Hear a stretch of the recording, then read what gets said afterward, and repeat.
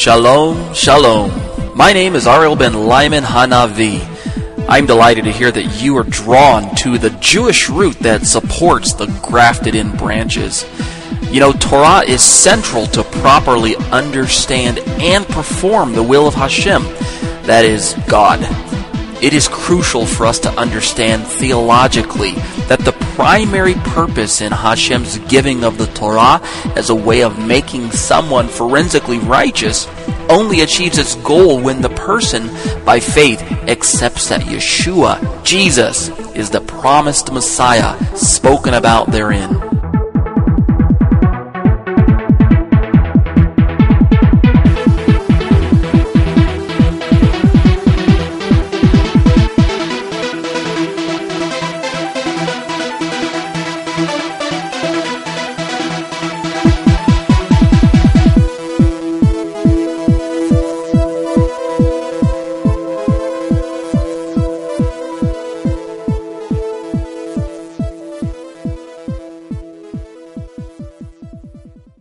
Welcome to Parashat Vayelech. He went.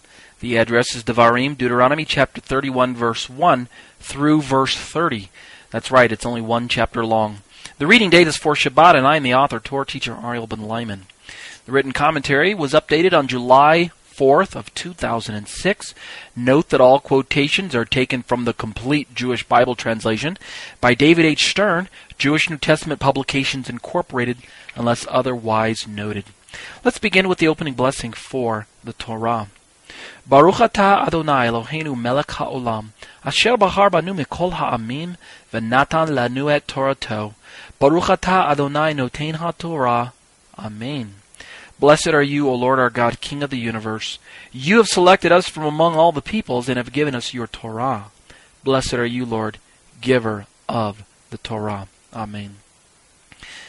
The portion known as Vayelech gets its name from the opening pasuk, which in Hebrew reads, Vayelech Moshe vayidaber et hadvarim ha'eleh et kol Yisrael. In English it reads, Moshe went and spoke the following words to all Yisrael. The story itself picks up as a continuation of the previous portion. To be sure, in regular years, Vayelech is actually read with the previous parsha called Nitzavim. Moshe, the designated leader of Am Yisrael, the people of Israel, he's actually nearing his final days on this earth. At 120 years old, he's actually ready to pass the responsibility of leading the people on to Yehoshua, Joshua, his faithful servant. And so he reminds the people that because of Hashem's punishment, he himself will not accompany them, but that Yehoshua will lead them into the promised land. Remember, Moshe was told to speak to the rock, and instead he struck it twice. His encouragement to be strong and reliant on the protection of the Almighty despite the seeming opposition ahead, the giants in the land, is typical of this most famous leader of Israel. I want to talk a little bit about this passing of the torch from between these two leaders. So my next paragraph in my commentary is entitled From Moshe to Yehoshua. Of the 120 years that Moshe lived, a better part of his last third of his life, the last 40 years, was spent in encouraging this young nation to press on to the greatness that Hashem had called them into. I personally think that at this point in his life, and of course in the lives of the people, that this compassionate servant of the Lord knew that, they needed to hear this type of message. They were tender, and they needed this type of encouragement and this type of, how shall we say, kind of a fatherly talk, but done in such a way as to kind of cheer them on, to affirm to them that they can make it, they can do it, if they just stay the course. And Moshe was the only one suitable for delivering it to them. Otherwise, we might imagine that Moshe may have simply conveyed these words to Yehoshua and said, after I'm dead, go ahead and read all these words to the people. But Moshe didn't do that. He gave them the delivery himself. The fact that in verses 7 and 8 he publicly admonishes Yehoshua to leadership, publicly, he does this in front of the people, it was also a very wise administrative action. It's a good move on his part. Not to mention, I believe it was necessary. The people needed to see that Moshe was conferring and transferring his trust and his leadership. The mantle was being passed on to Yehoshua. When the people witnessed this passing of the mantle of responsibility between these two great leaders, we've got one who's already proven in faithful service, while the other possessing great potential. I mean, the people could see this. What it is, I believe that it only reaffirmed to Israel the confidence that Moshe had in Yehoshua. That's what the people needed to see. They needed to understand that Moshe trusted Joshua, and that Moshe was confident that after he passed on, that Joshua would indeed lead the people properly. It served as a visible statement to let people know that since you trusted me, this is like Moshe speaking, right? Since you trusted me, and since I can trust Yehoshua, then you can trust him also. Hashem himself then summons the two of these great leaders into the Ohel Moed, the tent of meeting, for the official transfer leadership, as it were. Now, I'm ex-military. I used to be in the Army from 96 to 2000. I spent some time in Korea. That's where I met Suki. And being in the military, I had the opportunity to witness firsthand this type of change of command procedure that I believe is taking place here in our passage. What we would have is we would have an elaborate ceremony between the troops. We'd have the outgoing commander giving the troops his final challenge or his final charge. He would bring the troops to attention, bring them into formation, give us some orders, maybe some I can't remember, some facing moves where we, right, left face, right face, stop, about face, things like that. And then he, the outgoing commander, would encourage us, the troops, to show his successor, the incoming commander, the same loyalty and trust that we have shown to him. And it's a very moving time to see these two commanders come together, one the outgoing, one the incoming. In a way, I believe that Hashem picks up on this theme of challenge, and he runs with it. In fact, as we read further into the passage, we see that he runs quite far with it. So let's read one verse, and then we can comment on it. Chapter 31, verse 19, the latter half of that verse reads, quote, "This song can be a witness for me against the people of Israel," end quote.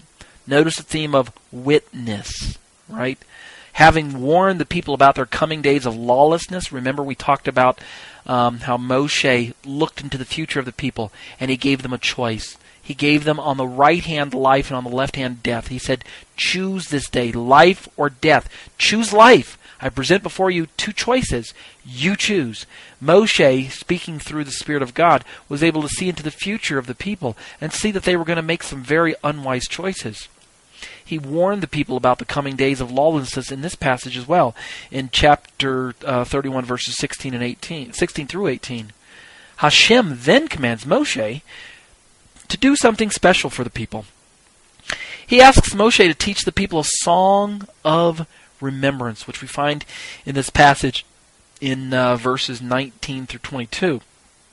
And keeping up with this theme of witness, this song itself is going to serve as a witness for their God against the people of Israel. Now, the actual song is recorded for us in chapter 32, which we'll have to wait till next week's parashah to examine it. But why does Hashem keep reminding them, you might ask yourself, of their upcoming failure to obey him? You ever notice that? Why does God tell them that they're going to disobey him and that they're going to fail him? I mean, from a cursory glance, if you just read it at face value, it appears rather, what I would say, is pessimistic and disheartening. I mean, why couldn't we have more optimism sometimes? Now, again, I'm not uncomfortable with the passage. We're dialoguing with the text, okay? We're midrashing. We're asking the text questions so that we can understand further what God is trying to teach the people. That's all we're doing, all right? In fact, it might strike the average reader as being too harsh and too challenging sometimes as we read these passages. But I believe we need to understand the heart of the Father here. His loving chastening, it actually does appear at first to be too much for us to bear. At first, we cry out, God, it's more than I can handle. But as we begin to see what I call the big picture in the thing, we begin to understand it more. And so that's what we have to do. We have to be able to read through and see the larger lesson that's being taught to the people and as to why God says the things that he says. In order to understand why God uses Moshe to point out the downfalls of the people, then we must read what it says in verses 24 to 29 carefully. Now, I'm not going to quote it here for you. I want you to read it for yourself. Deuteronomy chapter 31, verse 24 through 29. Allow me to use material from a previous commentary that I've written to explain my midrash to you on these passages, okay? Prior to coming to faith, all of us, now this speaks to all of us, it speaks to any believer in any given age, all right? Prior to coming to faith, the Torah served as a reminder of sin, did it not? You can read Romans chapter 7, specifically verses 7 through 12, to see that Paul is explaining one of the roles and functions of the Torah here. Now, this isn't the only function of the Torah, but when we are in unbelief of Yeshua, then it is a primary function. However, after coming into a relationship with Hashem through His Son Yeshua, of course, the person, you and I, we underwent a change in relationship to the Torah. We no longer approach the Torah the same way. The Torah no longer held that function of primarily reminding us of sin. In fact, the Abrahamic or the Avrahamic covenant became for him or for us a promise of inheritance. The words that God spoke to Abraham became the paradigm of salvation, and it became the guarantor of the promises that God has given to us through Yeshua. The paradigm of salvation, or justification as the church would say, is the Abrahamic covenant. All right? Now, it is a promise of the inheritance that we receive in God through Messiah Yeshua. You, of course, ask yourself the obvious question. What is it an inheritance of? Well, of eternal life through trust and faithfulness. As we continue to renew our faith in Yeshua, I don't mean becoming saved all over again. What I mean is we have an ongoing relationship with Yeshua. That is to say, our faith is dynamic. It continues to strengthen as we walk with Jesus. That's what I mean by trusting faithfulness. It's not static, it's ongoing. This inheritance is ours as we walk into Yeshua, as we put on Messiah, as we clothe ourselves in Christ. Then we can be sure that the promises that God gives to us are yes and amen, and that God will continue to look out for our good, and that the blessings will follow us. All right? So eternal life through Yeshua is gained through placing our faith in God. Of course, this is tantamount to faith in Yeshua. But blessings are sure to follow that. Now, what ends up happening is that the words of the Torah and the faith that we have in Yeshua become our proof of ownership, so to say. We belong to Messiah, and Messiah belongs to us. That's why Paul can say in Romans again that through the Spirit we cry, Abba, Father. That is to say, we cry, Daddy. We say to God, Daddy. Why? Which is a term of endearment, by the way, Daddy, Abba. Why do we cry Daddy? Because of what the Messiah has done to us and for us and through us, and what He's continuing to do for us. So the Torah now is our proof of ownership. How do we know we're saved? Because the Bible says so. That's what I mean by proof of ownership. When we are questioned as to what we believe, we should unashamedly point towards the words of God. The Bible itself is our proof of ownership. We have faith in Yeshua, and our faith is secure. It's anchored in the words of God. Now, these words of God, this Torah, this very same Bible, it still reminds us of our sin. Yes, we're not perfect. We will not be perfect until Yeshua comes back and changes us. So the Torah can still remind us of how short we fall when we try to measure up to God's obedience rod. We all still fail God. That's okay. God understands that. God anticipates that. That's why He extends forgiveness to us, right? However, because we are now righteous in God, because we now constitute the righteousness of God, we are His righteousness through Yeshua. I used this term before, but I suppose I didn't tell you where I got the verse. 2 Corinthians 5:17 through 21, as well as Ephesians 2:1 through 10. We are the righteousness of God in Messiah. As He looks down on us, He likes to, as Wayne Watson used to say in his song, look at us through rose-colored glasses. That's right. He no longer sees us as sinners. Our status has changed, and in His courtroom, God no longer deems us as guilty and as sinners. We have been acquitted, and we are now deemed as righteous. So we are now free to pursue following God without the threat of death for disobedience. You see, before we found God, before God found us, I might really say, before Messiah became our inheritance, when we disobeyed, the choices would lead us towards a path that would ultimately result in death. That was the choice that Moshe presented before us in last week's parashah. Life and death, and outside of Messiah, death is the only option. But now in Messiah, we no longer have to worry about the threat of death, or as the New Testament puts it, death has lost its sting. We no longer have to fear death. To be sure, the Torah did spell certain death for some disobedient acts committed by the supposed covenant follower in the time period of the Tanakh. You can, for instance, remind yourselves about how that in Exodus 31, verses 12 through 18, when it comes to Sabbath violation, God says He'll kill you. If you are a repeat offender, He'll kill you. Now, even the New Testament, even the New Covenant Scriptures teach that the wages of sin is death. So we see consistency from one part of this book to the next part of the book. There's no disconnect. But what I'm trying to explain is that in Yeshua, in His atoning death, He has redeemed us from what we call the curse of the law. The curse of the law, as in Galatians 3:13, rendered from the KJV. The curse of the law is condemnation and death. And Christ redeemed us from that. You can reference Romans 8 verse 1. We are no longer under condemnation because we have been clothed and found to be in Messiah. We have now put on His righteousness, and death can no longer harm us. We're of course talking about spiritual death. We're all possibly going to die physically someday. That is to say, if we do not live to see Yeshua come back bodily. But physical death is nothing. Spiritual death is one that we needed to fear. But thanks be to God, in Messiah we no longer have to fear spiritual death. Death and condemnation, what I'm trying to say, are no longer our wages. And you can reference Romans 6, verse 23, as well as Romans 8:1, as I mentioned earlier. So you see, we are the righteousness of God in Messiah.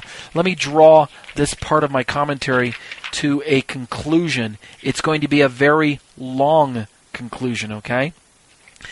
This next section of my commentary is actually entitled Conclusions, but you're going to find out that it's a 7-page conclusion because there's about 10 pages to my commentary and we're only on page 3. For those of you listening to my commentaries and not quite grasping what I'm trying to say about Yeshua, I need you to understand how this all applies, okay? Do you understand how the Bible becomes our guarantor of our salvation, how Yeshua makes promises to the Word of God, and that we can stand on the Word of God when the devil comes and points his bony finger in your face and tells you that you don't deserve to be a child of God because you're such a disobedient sinner? You need to turn to, in your defense, to the words of the Bible, both Old and New Testaments, I might add. Stop cutting short yourself, your resources as a Christian. Pull out your Tanakh and show the devil how that you are a child of God and how that it extends all the way back to the time period of the Tanakh when Moshe said choose life or choose death, and you chose life because the it that Moshe wrote about is the Messiah that Paul wrote about. And we did that Midrash in Romans, in the last week's parashah. So if you missed it, go back and download Parashat Nitzavim and you'll understand what I'm talking about there. We need to understand that the Torah is Hashem's measuring rod for disobedience. We cannot and should not dismiss such a measuring device. Do you want to find yourself wallowing in your own sin with no way to chart it, to measure it, and to ultimately find a way out of it? Sure, the grace of God is abundant, but the Torah is God's objective standard. To be sure, measuring disobedience is what God said in verse 26 of our present parashah. How else would God be able to say that Israel was going off into gross idolatry if there was no measuring device for disobedience? If there was no definition of sin or righteousness, then there would be no way for God's word to condemn those who do sin and for God to exonerate those who do put their trust in Him. You see, even the New Testament, the Brit Chadashah, the Apostolic Scriptures, the New Covenant writings echo the same teaching consistently throughout the above-mentioned book in Romans. This happens the Torah teaches us, in both the Tanakh and in the Brit Chadashah. It happens in order, quote, that every mouth may be stopped, and the whole world will be shown to deserve God's adverse judgment. For in his sight, no one alive will be considered righteous, end quote. Now, the book of Romans there is actually quoting from Psalm 143, verse 2, and the quote is picked up again in Romans 3:19. God's word is the measuring rod for disobedience for everyone. That's what the book of Romans is trying to teach us. All have sinned and fall short of the glory of God. There's no one who's exempt from this. That's how we understand that the Torah's measuring rod for obedience and disobedience can be applied to every man. God says to everyone, you are all failures. You are all unrighteous. And without the redemption offered through my Son, you will all die in your sin. Every one of us. No one is righteous. No, not one. You see, this specifically, of course, applied to those within the framework of the Torah, which the Jewish nation truly was. When God gave his words to Israel, they became all the more culpable, all the more responsible for what God's standards were to be, as they were going to be shown to the rest of the world. Israel was to get it first, and Israel was to demonstrate and showcase these standards to the rest of the world. The budding young nation that we read about in our current parasha had already, before they even got into the land, they had already begun to live within that framework, which was initiated at Mount Sinai. Remember when back in Exodus 19 and Exodus 20, when they said, all that you have said we will do, speaking of God and of his words, they married themselves to God, people. And in that marriage, they pledged themselves to walk into his ways. And in that walk, they pledged themselves to demonstrate this obedience to the rest of the surrounding nations. Read Deuteronomy chapter 4. Israel's call was to showcase the righteousness of God to the surrounding people groups. Hashem was training them to become dependent upon his grace alone to get them out of hot water. God didn't demand perfection. God knew that they would get in trouble. We read that prophecy in last week's Torah portion. Read Deuteronomy chapter 29 and you'll see it. Moshe predicts that the people would fall into gross disobedience, idolatry, and find themselves exiled outside the land. But even then, God would extend his grace. He would extend his mercy to them even though they didn't deserve it. So God needed to teach them that it was his grace alone that would get them out of hot water. There's nothing we can do salvifically to bring ourselves to know Messiah and to trust in him. All we can do is accept his free gift. God reaches out to us. That's why the Bible says that no one seeks after God. All we like sheep have gone astray. We go into our own ways. We don't seek after God. Left to ourselves, we don't seek God. And if it were up to us, we would all perish. No one would be saved. But thanks be to God that he reaches out to us. And this is why God establishes the elaborate system of sacrifices. We must be taught, like Israel did, to operate according to trust. The sacrifices all pointed towards Yeshua. They all served to teach Israel that to approach God, we must operate on his terms. It was an exclusive approach. It was an exclusive agreement between Israel and God. If you wish to approach me, God said, build me a tabernacle and offer the animal sacrifices as you approach me, to cover your sins, to wipe clean my sanctuary as your sins stain it every time you approach. We must learn to do things God's way. It is an exclusive statement when Yeshua says, I am the way, the truth, and the life, and that no man goes to the Father except through me. No man comes to the Father, he says. Yeshua is teaching the exact same thing that the sacrifices in the Tanakh pointed towards. And what is that? Exclusivity. Things were to be done according to the plan of the Holy One of Israel. It would take his loving provision to restore the fellowship that was lost way back in the garden as a result of our first parents' sin. You know, looking back through our Old Testament here, a Jewish person living in the time period of the Tanakh, they could only approach a holy God according to the instructions of the Torah. That's the only way they could. You try walking into the Holy of Holies without God inviting you. you're going to become the next sacrifice, I promise you. God could only be approached through the sacrifices. And as a result, because of the broken relationship, only God could repair the breach that exists between God and man. Only God can do it. There's a Christian group out there by the name of, what's their name? Gosh, I just forgot the name. They're a couple of very talented young ladies. I'll remember it in a moment, but they have a song that says that there's a bridge to cross the great divide. In the chorus they sing this, there's a bridge to cross the great divide. And then they play with that chorus, they play with the words, and they say there's a cross to bridge the great divide. There's a bridge to cross the great divide. There's a cross to bridge the great divide. If I remember the name of the group, then I'll tell you who it is. It's this group of I think it's 3 or 4 gals. But at any rate, the point that is made in that song is that only God can bridge the gap, and He did so with the cross.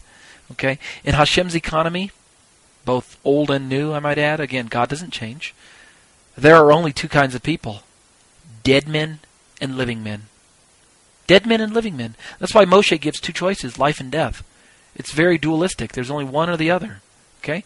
There are only 2 types of people in God's economy. Now, which kind you are, of course, depends on whether or not you have personally accepted Yeshua as your Lord and Savior. It's that simple. If you have accepted Yeshua, then you are alive and you chose life. But if you have not accepted Yeshua, it doesn't matter what religion you follow, what family clan you come from, or how many creeds you say, how many rosaries you pray, how many mantras you recite, how many beads you count, how many times you climb that mountain. It does not matter. You're a dead man. Only through Yeshua will you find life. Yeshua is our Lord and Savior, and how you relate to Him makes all the difference. How does a dead man enter into the land of the living? Ask Paul. He'll tell you. Okay? Let's turn to Paul and find out. Rav Shaul alluded to this change of how a dead man can enter into life in his letter to the Galatians when he stated, quote, "For through the law I died to the law so that I might live for God." Okay? For through the law I died to the law. Now, what does Paul mean here? Well, what I want to do for you real quick here is I want to pull in some audio, an audio portion, an audio excerpt from a class that I taught at the Harvest entitled Exegeting Galatians, and we covered this particular verse. In fact, we covered, "For through the law I died to the law," and we also covered the next verse, which is verse 21, which is on page 4 of our written notes for this week's commentary. So I'm going to cover the information in the notes, starting where it says, "For through the law I died to the law," and go all the way through to the top of page 5 with the last sentence that says, "Anointed one of God," at the footnote. So I'm going to cover all that information using an audio excerpt from my Galatians class, okay? So let's pick up the notes as I pre-recorded them, or pick up the material as I pre-recorded it to an otherwise unpublished version, or unpublished class, unavailable, I should say, to anyone else on the internet. Let's pick up about 12 minutes or so of that class as I pre-recorded it to the commentary to the Exegeting Galatians, okay? Look at the top, verse 19. Paul's going to now start talking about this, the function of the law, because at this point in time, you have to kind of be fair. If it's all about identity, and it's all about faith, and it's all about Jesus, what do we need the law for? At one point in time, Paul's just going to come out and ask, what purpose does the law serve? Because possibly when he's writing, he's thinking, you know what, I've pushed my readership into a corner where they just realize that the law plays really no function as far as our getting into God's presence. And they might now come to the wrong conclusion that maybe the law is just not needed at all. In fact, that's the conclusion the church came to. Is that, gosh, we pushed ourselves into this corner of faith so far that, you know what, the law is just, we don't need it. We've outgrown it. It's out, whatever. So Paul, he starts to introduce this concept of the true Torah. So he says in verse 19, now this is my commentary if you're listening, "For through the law I died to the law so that I might live for God." Now, this verse taken out of context is a favorite for those who are anti-Torah. Paul is telling right here, I died to the law. I'm like, yeah, but he says through the law I died to the law. Explain that one. Most commentators are going to focus on the second clause. I died to the law so that I might live for God. But then I ask them, well, explain the first part. For through the law I died to the law. They don't usually give an adequate explanation. And I don't know if we're ever going to read J. Vernon McGee's version. We'll see. We'll get to it. I don't know. We'll see. All right, here's my comments. At first blush, this verse seems to spell the end of any Torah relevance for the apostle. It really does. But a careful reading will reveal its true meaning. The verse starts out with the Greek word for, which is gar. Actually, I think it's the G has a different sound. I don't think it's G all the time. It might be something else. But I'm learning Greek. But for now, I think it's gar, which is a conjunction indicating that it is linked to a previous argument. Because he says for. So to get the context, the running context, I really should have done a comment on verse 17, which I didn't. So apologize. I may go back at some version and clean that up and add verse 17 so that verse 19 makes a little more sense. But for the moment, it seemed to make sense to me. In this case, Paul's for represents an answer to the if clause introduced in verse 17. And then I just give it to you right here. If, while we seek to be justified in Christ, it becomes evident that we ourselves are sinners, blah, blah, blah, blah, blah. And then he goes on, which is a difficult verse as well. I think I'm going to need to go revisit it. The key to understanding verse 19 is in answering exactly how we as individuals in verse 17 come to be made aware that we ourselves are sinners. Okay? Prior to his salvation experience, Shaul was blinded to his true condition, which is what? Dead in trespasses and sin. In fact, let me pause. The proof of it is in another book. Paul describes himself as, regarding the law, blameless. Because when you are measuring yourself by your own standard, you can reach perfection. It's only when the Spirit of God looks into your life and shows you what you really look like. In fact, some people are fond of saying that the closer you press into the Spirit and to God, the more you start realizing how inadequate you are. The more the light, more of God's light that shines in on your life, the more and more you start realizing, oh, I'm so inadequate. So it's the people who aren't really close to God that say, you know what, I'm doing pretty good. Yeah, well, Paul had reached the point where, outside of the Spirit of God, he'd reached nirvana. He'd reached perfection. He calls it blameless. Regarding the Torah of God, blameless. He thought he was all right. Okay, prior to his salvation experience, Paul was blinded to his true condition, dead in trespasses and sin. However, now that the Spirit has taken up residence within him, via the sacrificial death of Yeshua, he can look back on how the Torah played a part in bringing him to this newfound revelation about himself.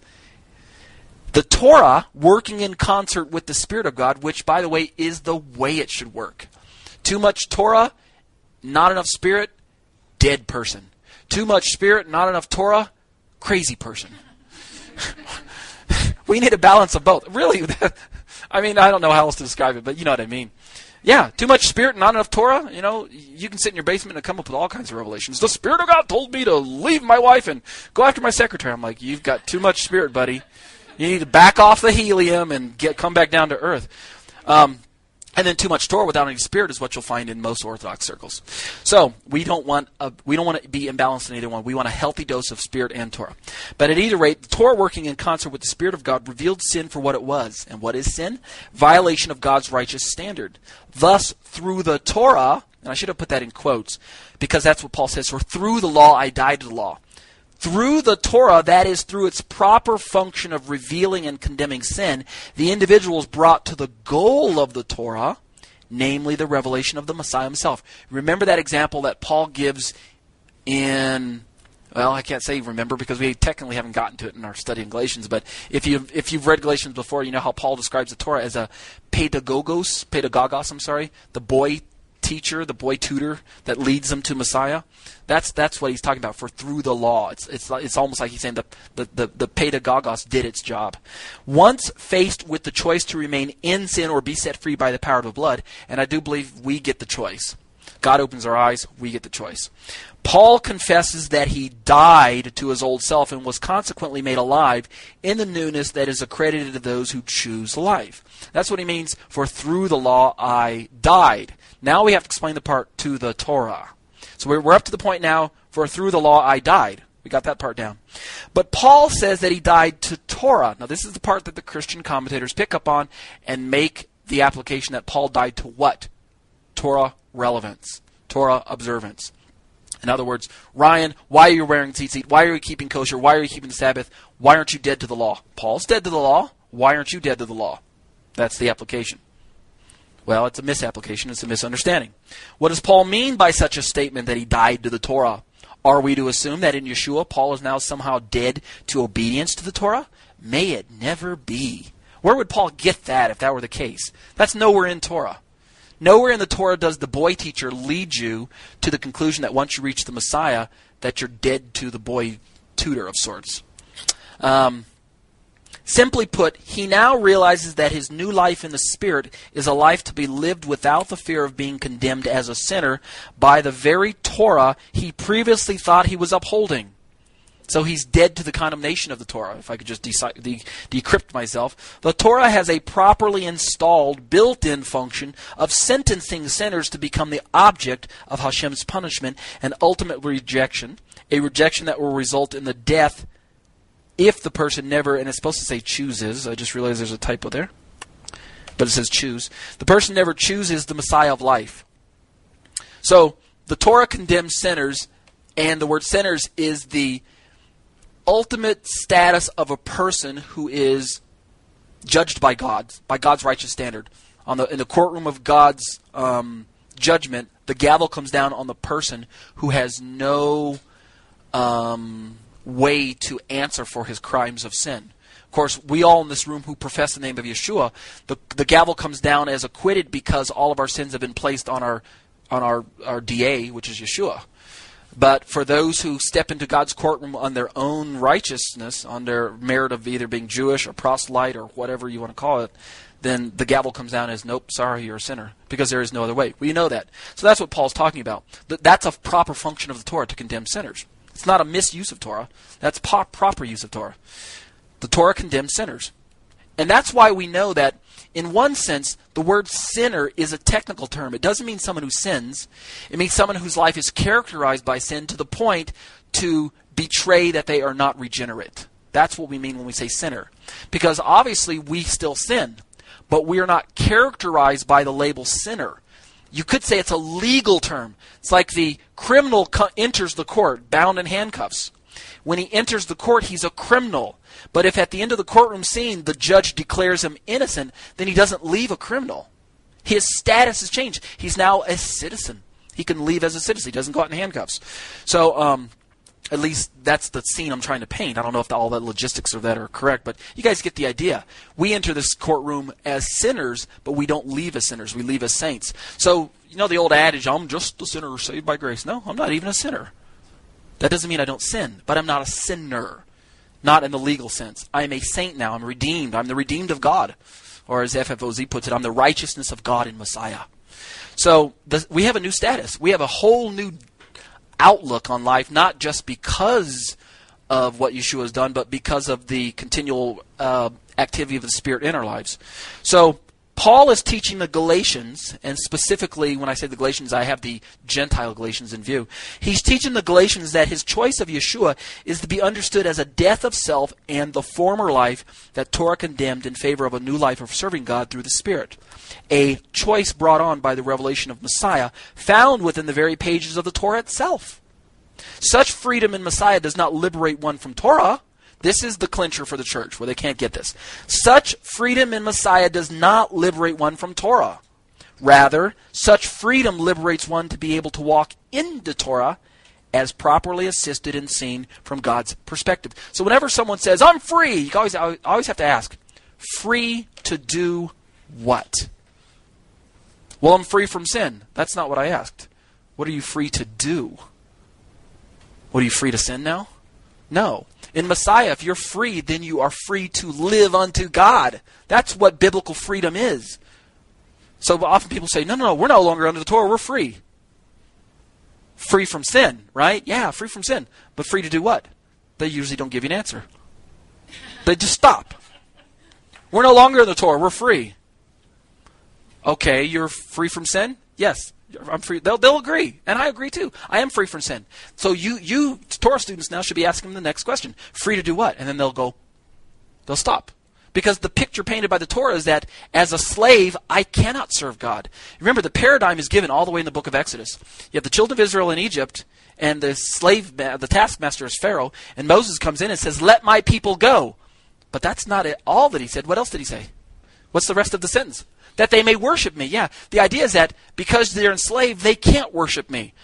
Let them free so that they can worship me. So the paradigm of our personal lives is when the Spirit frees us, we're free to worship God. We're not free to violate Torah. See, if we would think through this using the Torah as our own guideline, then we'd understand that to say I'm free from the Torah just doesn't make any sense. Verse 21, I do not set aside the grace of God, for if righteousness could be gained through the law, Christ died for nothing.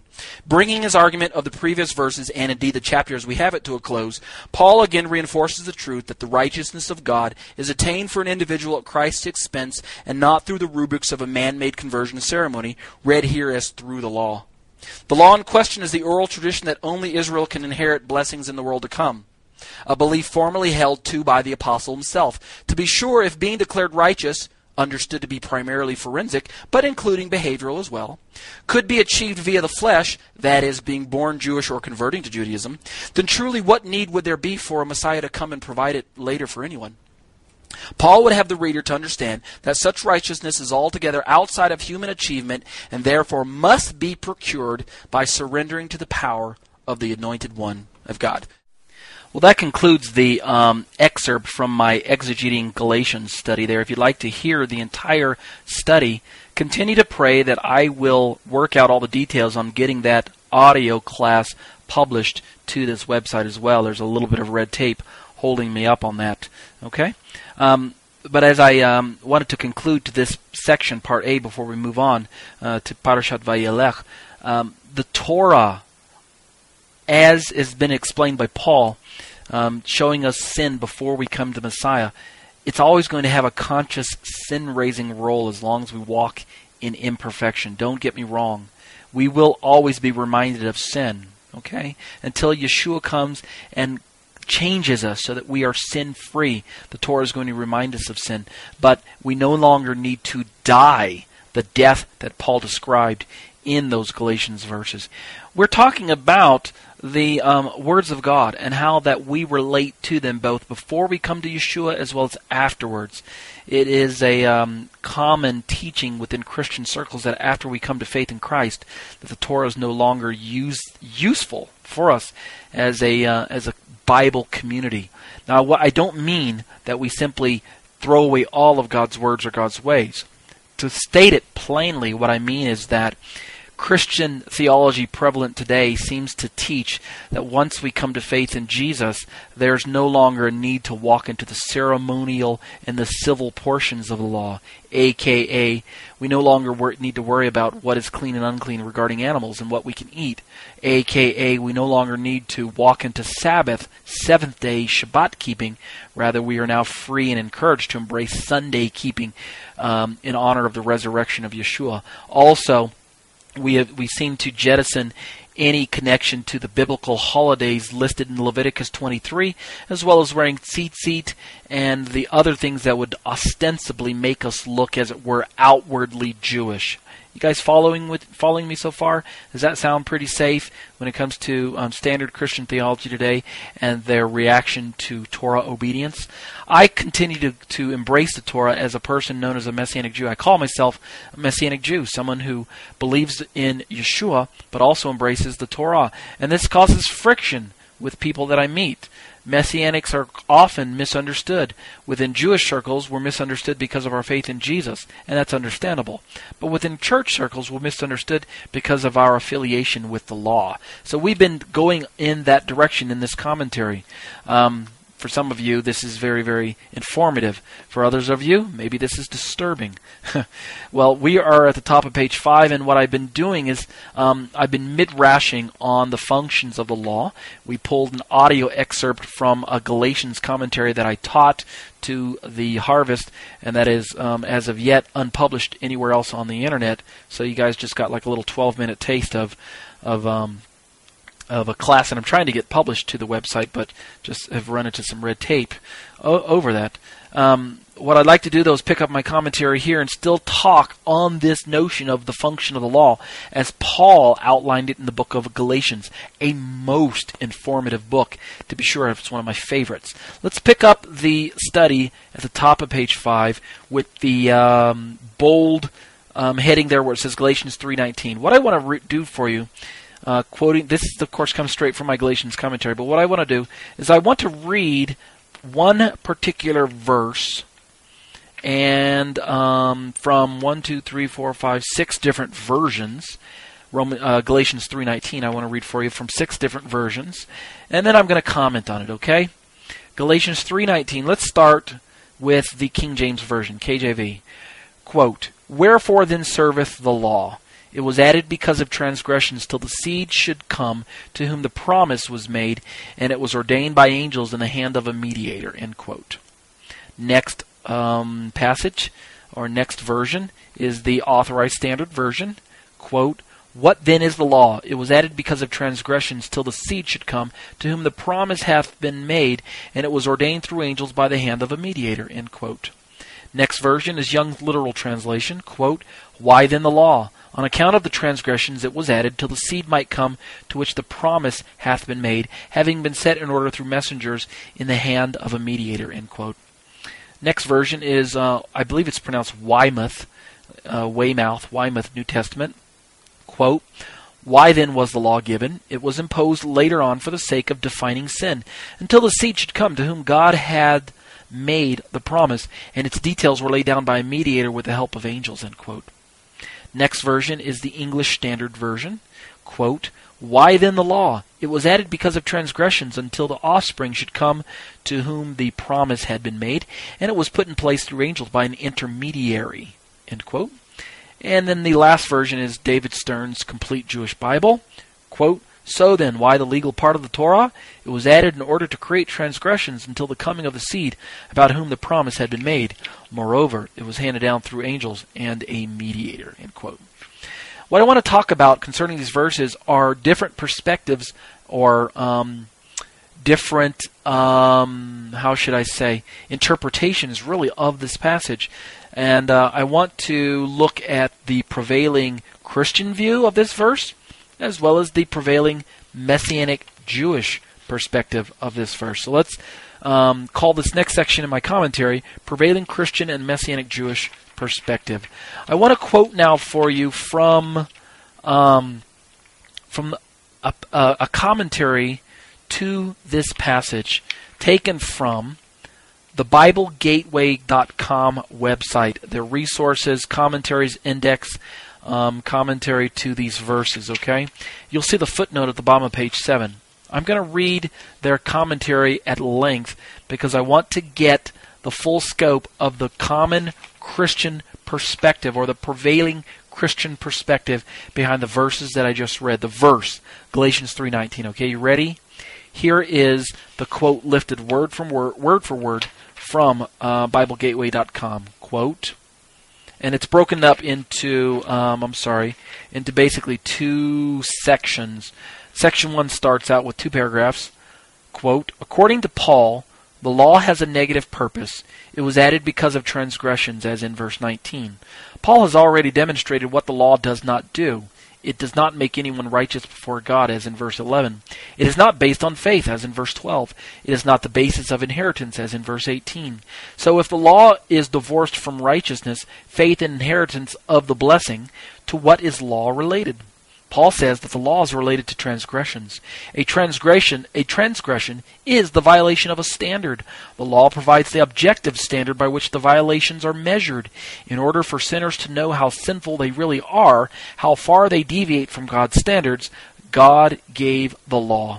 Before the law was given, there was sin. You can see Romans 5:13. But after the law was given, sin could be clearly specified and measured. See Romans 3:20 as well as Romans 4:15 and Romans 7:7. Each act or attitude could then be labeled as a transgression of this or that commandment of the law. Imagine a state in which there are many traffic accidents but no traffic laws. Although people are driving in dangerous, harmful ways, it is difficult to designate which acts are harmful until the legislature issues a book of traffic laws. Then it is possible for the police to cite drivers for transgressions of the traffic laws. The laws define harmful ways of driving as violations of standards set by the legislature. The function of traffic laws is to allow bad drivers to be identified and prosecuted. Now that's section 1. Let's keep reading section 2, which has 2 paragraphs. Quote, "The temporal framework for the law is clearly established by the words added until the seed to whom the promise referred had come," as in verse 19. Paul has already emphasized that the Mosaic law was given 430 years after the Abrahamic promise of verse 17. The word added implies that the law was not a central theme in God's redemptive plan. It was supplementary and secondary to the enduring covenant made with Abraham. As the word added marks the beginning point for the Mosaic law, the word until marks its end point. The Mosaic law came into effect at a certain point in history and was in effect only until the promised seed, Christ, appeared. There is a contrast here between the permanent validity of the promise and the temporary nature of the law. On the one hand, the promise was made long before the law and will be in effect long after the period of the law. On the other hand, the law was in effect for a relatively short period of time, limited in both directions by the words added and until. As we shall see in our study of the next few sections of the letter, see, and they're referencing, this is from Galatians, see 3:23 through 25 as well as 1 through 4. Paul's presentation of the temporal framework for the law is a major theme of his argument for the superiority of the promise fulfilled in Christ over the law. This theme differs radically from the common Jewish perspective of his day, which emphasized the eternal, immutable nature of the law. But Paul's Christocentric perspective led him to see that Christ, the promised seed, not the law, was the eternal one. End quote. I lifted that information word for word from www.biblegateway.com/resources/commentaries/index, and then you have to look for the commentary to Galatians. In fact, if you have my written notes or you have the electronic version of this commentary, like say if you're looking at it on the website, if you click on the footnote at the bottom of page 7, footnote number 2, it will take you directly to that commentary where I lifted the quote. Now let's move on to my own commentary, my own wording, I should say. Concerning this verse, which is Galatians 3:19, David Stern seems in some ways to take the popular Christian view as noted above just a step further, if you look at the wording. While not casting the Torah in a negative light, because David Stern's a Jewish man who still has positive regards for the Torah, he nonetheless seems not to fully capture the intended meaning of Paul's point there in verse 19. And this is just my opinion. Now, again, you all know that at the beginning of every one of my commentaries, I cite that all quotations are taken from David Stern's version unless otherwise noted. So I really like David Stern's Bible. However, it has its limits, and in this case, I believe this is one of the times where I would have to take umbrage with his translation. So because of his widespread acceptance among many Messianic believers, I think his view is worth critiquing. Moreover, his popularity in the Messianic community has far-reaching influence in the way the movement forms their views of the Torah, which for the most part is positive, right? So let's pull a quote from David Stern, this time out of his Jewish New Testament commentary, and see what he has to say about this verse, and then I'm going to critique it myself. All right? Quote, this is his commentary. So then, why the legal part of the Torah? See verse 17 in notes. This is David Stern commenting on Galatians 3:19 in his own commentary. Why was it needed at all if the promise of verse 18 is independent of it? It was added to the promise and to the environment of Jewish history in particularly and human history in general in order to create transgressions, literally because of transgressions. David Stern goes on to say the latter could mean, quote, in order to contain and limit transgressions, in order to keep the Jewish people from becoming so intolerably, let's try that again, I can't say that word, it's a tongue twister, intolerably sinful, so that they would become irredeemable. But instead of this, David Stern says he thinks, or in his own words, I think it means, as Shaul explains in Romans 7, that a key purpose of the commandments was to make Jewish people ever aware of their sin. Not that Jews were more sinful than Gentiles, but that like Gentiles, Jews too fall short of earning God's praise, a reference to Romans 3:23. The Torah creates, as it were, transgressions by containing commandments which people break, indeed which rebellious human nature perversely wants to break. And you can reference Romans 7, verses 7 through 12 in the following notes. But at least in some cases, David Stern goes on to say, the guilt they feel causes them to despair of ever earning God's praise by their own works, so that they come to God in all humility to repent, seek His forgiveness, and trust Him. And then he asks you to see Romans 3:19 through 20, 4:13 through 15, 5:12 through 21, 7:5 through 25, and all the notes corresponding. Stern continues, until the coming of the seed, Yeshua, in verse 16, about whom the promise had been made, his comment, from the time of Moshe until the coming of Yeshua, the Torah had a conscious raising role towards sin. The Torah still exists, is still in this force. You can see Galatians 6:2. And for those who have not yet come to trust in Yeshua, it still has this function. But for those who do trust in Yeshua and are faithful to Him, the Torah need no longer serve in this capacity. Shaul explains why in verses 21 through 25.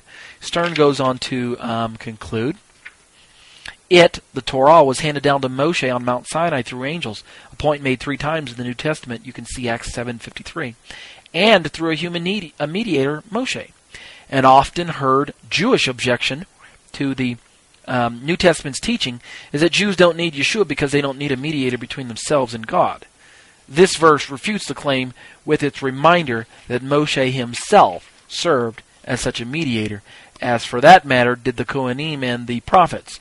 And Stern wants you to look up Hebrews 8:6, Hebrews 10:19 through 21, 1 Timothy 2:5, Exodus 20 verse 19, Deuteronomy 5:2 and 5, and this citation from a pseudepigraphic work dating from the 1st or 2nd century BCE, which reads, quote, draw near to God and to the angel that intercedes for you, for he is a mediator between God and man, end quote. And that lift out of David Stern's commentary belongs to the Testament of Dan, chapter 6, verse 2.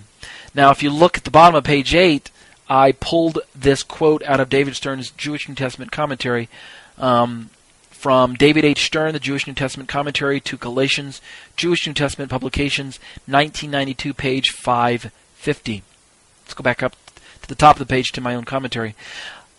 These are my own words now. I believe that as important a contribution as Stern has made to the Messianic movement, again, remember, I currently endorse his Bible translation in every one of my commentaries. With regards to his commentary on this particular verse, however, I labeled this a neutral view as opposed to the blatant negative one that Christianity holds towards the Torah that was given to Israel. All right? Christianity, let me just speak freely. Christianity seems to take what I term a negative view of Torah. The proof is in her ever-increasing apprehension to embrace the ceremonial and the civil aspects of the Torah, viz. Sabbath, kosher, tzitzit, festivals, etc. Okay, so because of her reluctancy to embrace these aspects of the Torah and the Jewishness that it conveys to its people, maybe that's why they're afraid, then I like to call their view negative. Okay, it's not entirely Torah positive. But David Stern, although he is Torah positive overall, his view of Galatians here is to answering Paul's question as to why was the law given. Remember, that's how the Pasuk started out. It started out, quote, wherefore then serveth the law, or why then is the law? Why the law? Why was the law given? And David Stern seems to answer in a kind of a neutral way, not really denigrating the Torah, that is to say, demeaning it, bringing it down, but not really bringing it up to the entirely positive level that Paul's trying to explain to his readers in his letter to Galatia there. I believe there's more to this passage than we just read in David Stern's commentary, and we're going to get to it in my own here in a moment. So, again, with regards to David Stern's commentary, it's a neutral view as I've termed it, as opposed to the blatant negative one that Christianity holds. Paul's argument at this point in the letter is crucial. We need to understand why Paul is even saying the Torah has been given. And when we say it's given to Israel, obviously, but it's also given to everyone who will encounter Israel's God. So let's turn a little further in my own commentary to see if we can figure out a little bit more as to why, answering the question, why the Torah was given. In a sort of combination of both Bible Gateway that I quoted earlier, which was a negative view. This is no slam on Bible Gateway. I think it's a great resource. It's just the prevailing Christian view, viz. Negative. So it's kind of a combination of the Bible Gateway and Stern. We have commentator David Guzik, Christian commentator. He adds his contribution to the Galatian dilemma. Let's pick up his notes also from David Guzik, Galatians 3, the Christian Law and Living by Faith by David Guzik, 2001. And if you look at the footnote at the bottom of page 8, footnote number 4 shows you where I got this quote at his own website. Let's read that quote. What purpose then does the law serve?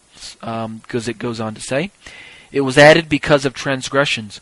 Part of the reason the law was given was to restrain the transgression of men through clearly revealing God's holy standard. God had to give us His standard so we would not destroy ourselves before the Messiah came. But the law is also added because of transgressions in another way. The law also excites man's innate rebellion through revealing a standard showing us more clearly our need for salvation in Jesus. End quote. And he references Romans 7 just like David Stern did. Are you seeing then that both commentators, both Stern and Guzik, as well as Bible Gateway, are describing that the function of the law was to basically point out sin, which is kind of a passive role on the part of Torah, to point out sin, or to stir up the sinful propensity within us, which is moving somewhat from a passive more towards an active, I would add. Now it is true, these are my own words now, it is true that the Torah does possess a sort of conscious raising role in regards to sin, as correctly stated by Guzik and as correctly noted by Stern in Romans chapter 7. Remember, both authors cited Romans chapter 7. And I don't really have a problem with that if that were not found in this portion of Paul's letter in Galatians, because Paul does teach that in Romans chapter 7. That would be, in other words, what Guzik and Stern mentioned just a moment ago about explaining why the law was given would make perfect sense if we were to apply it to Romans chapter 7. However, this is not Romans chapter 7. This is Galatians chapter 3.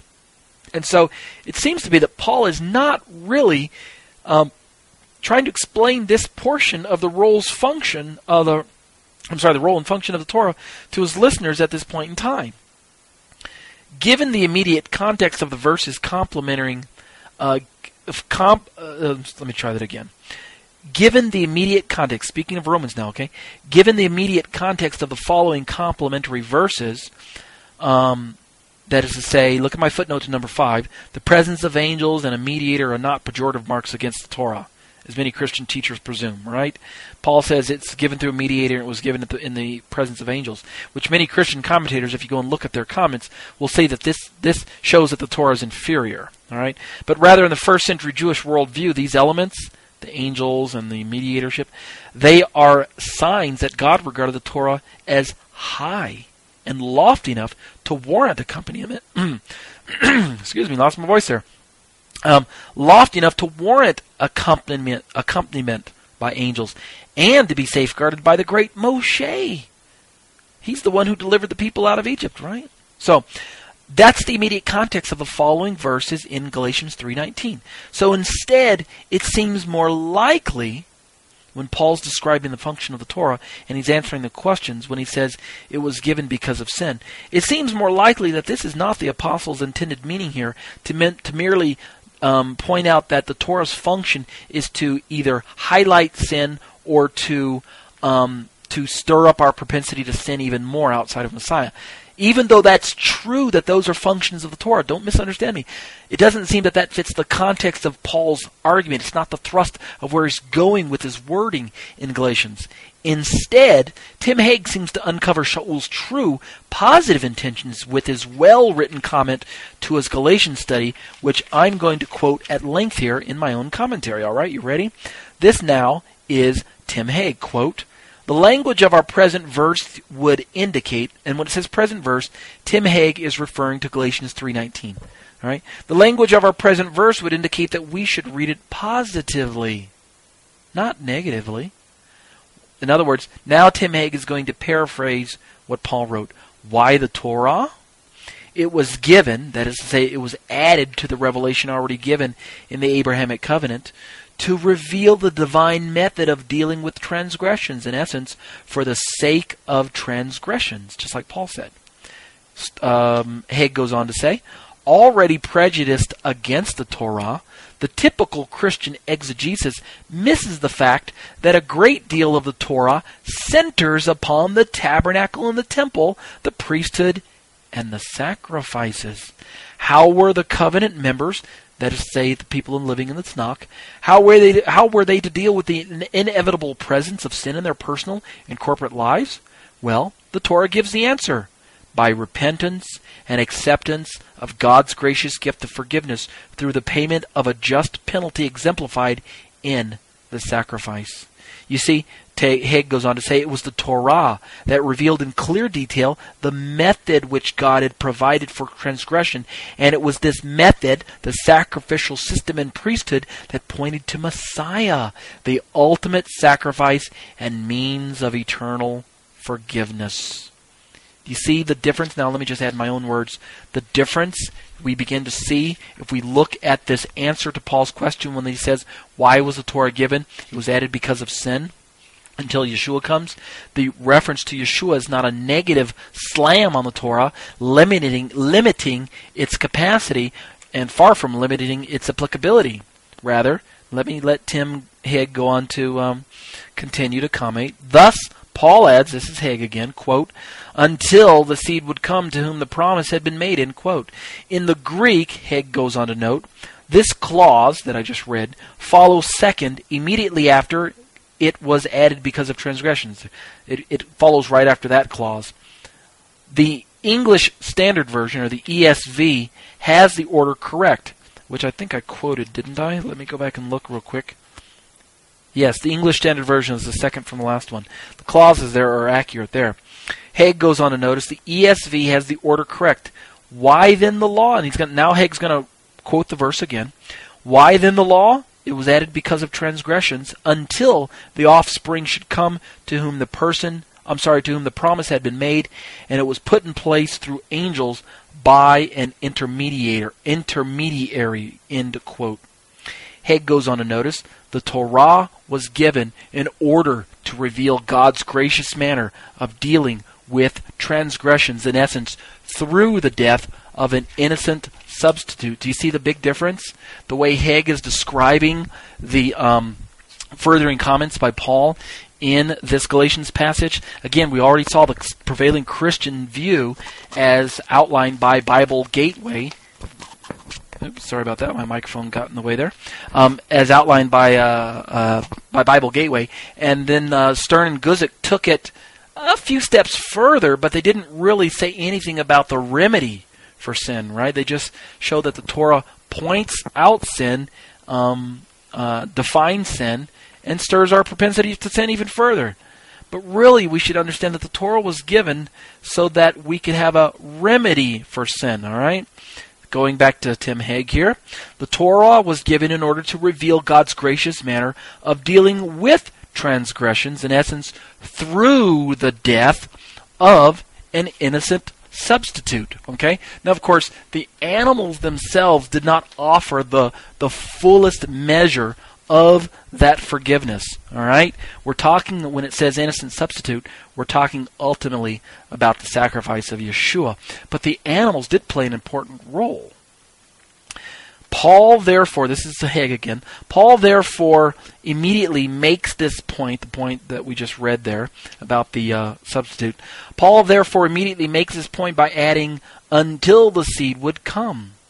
Hagg notices that here is often the word until, which the Greek word is achri, corresponding to the Hebrew word ad.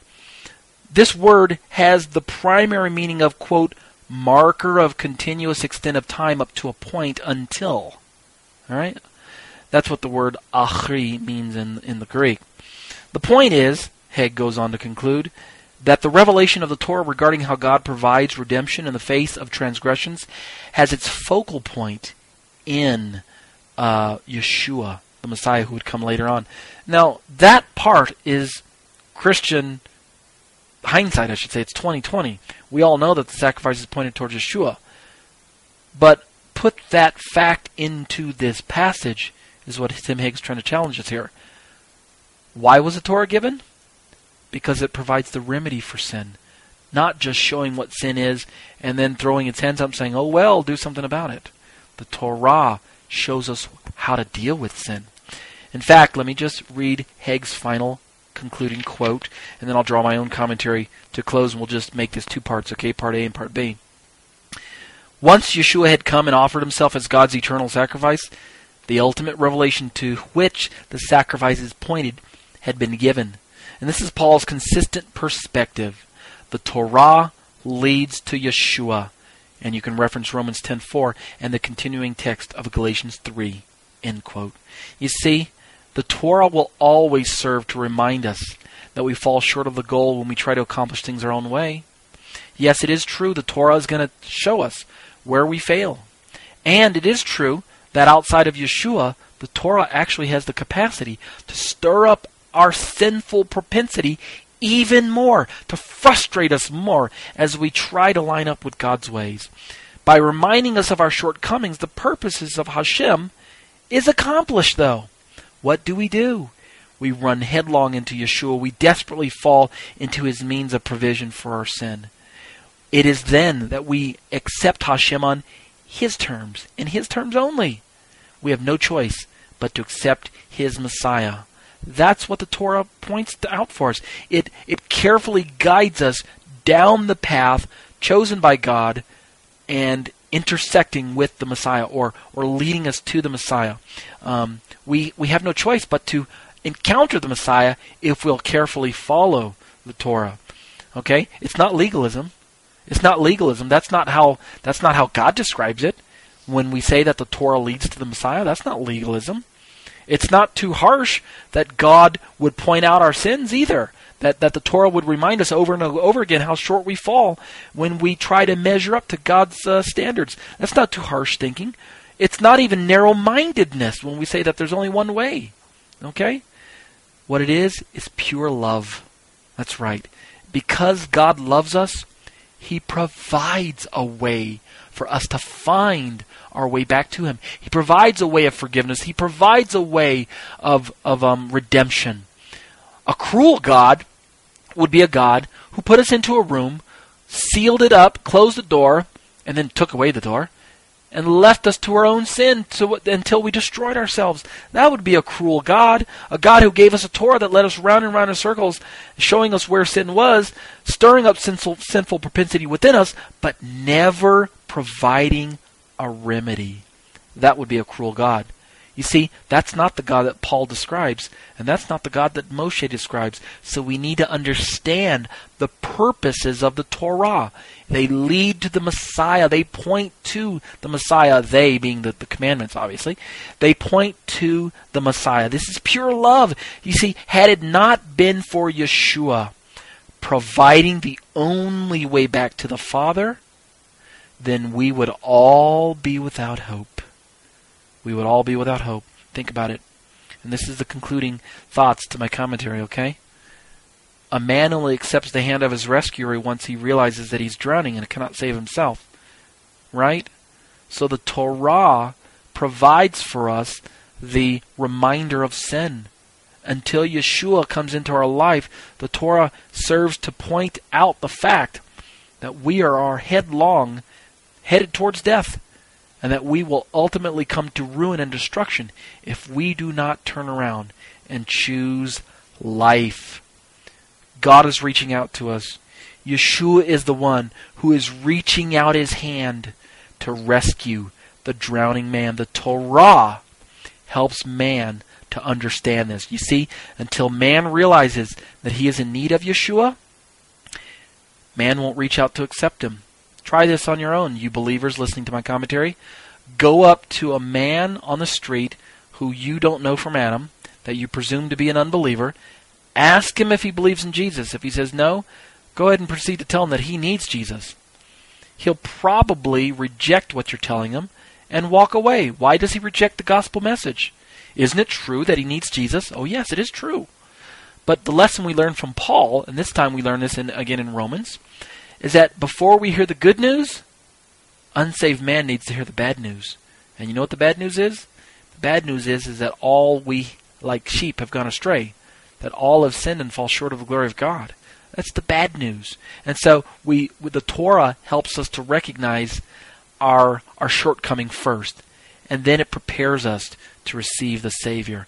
Unless the man realizes he is in need of Yeshua, he won't reach out to accept him. The Torah helps man to see his need for a Savior. Amen? Amen. And with that, the commentary is drawn to a close, so let's do the closing blessing, all right? Baruch atah Adonai Eloheinu melech haolam, asher natan lanu torat emet v'chayei olam nata batochenu. Baruch atah Adonai noten haTorah. Amen. Blessed are you, O Lord our God, King of the universe. You've given us your Torah of truth and have planted everlasting life within our midst. Blessed are you, Lord, giver of the Torah. Amen. Shabbat Shalom. That concludes our show for today. Remember, because the Messiah has already come, the Torah is now a document meant to be lived out in the life of a faithful follower of Yeshua through the power of the Ruach HaKodesh to the glory of God the Father. It should not be presumed that it can be obeyed mechanically, automatically, legalistically, without having faith, without having trust in Hashem, without having love for God or man, and without being empowered by the Ruach HaKodesh. To state it succinctly, Torah observance is a matter of the heart, always has been, and always will be. My name is Torah teacher Ariel ben Lyman Hanavi. The intro and outro song was produced and performed by Ryan Kingsley. For information on contacting Ryan, you can reach me by email at yeshua613@hotmail.com. That's YESHUA number 613@hotmail.com. Or visit our website at graftedin.com. That's graftedin.com.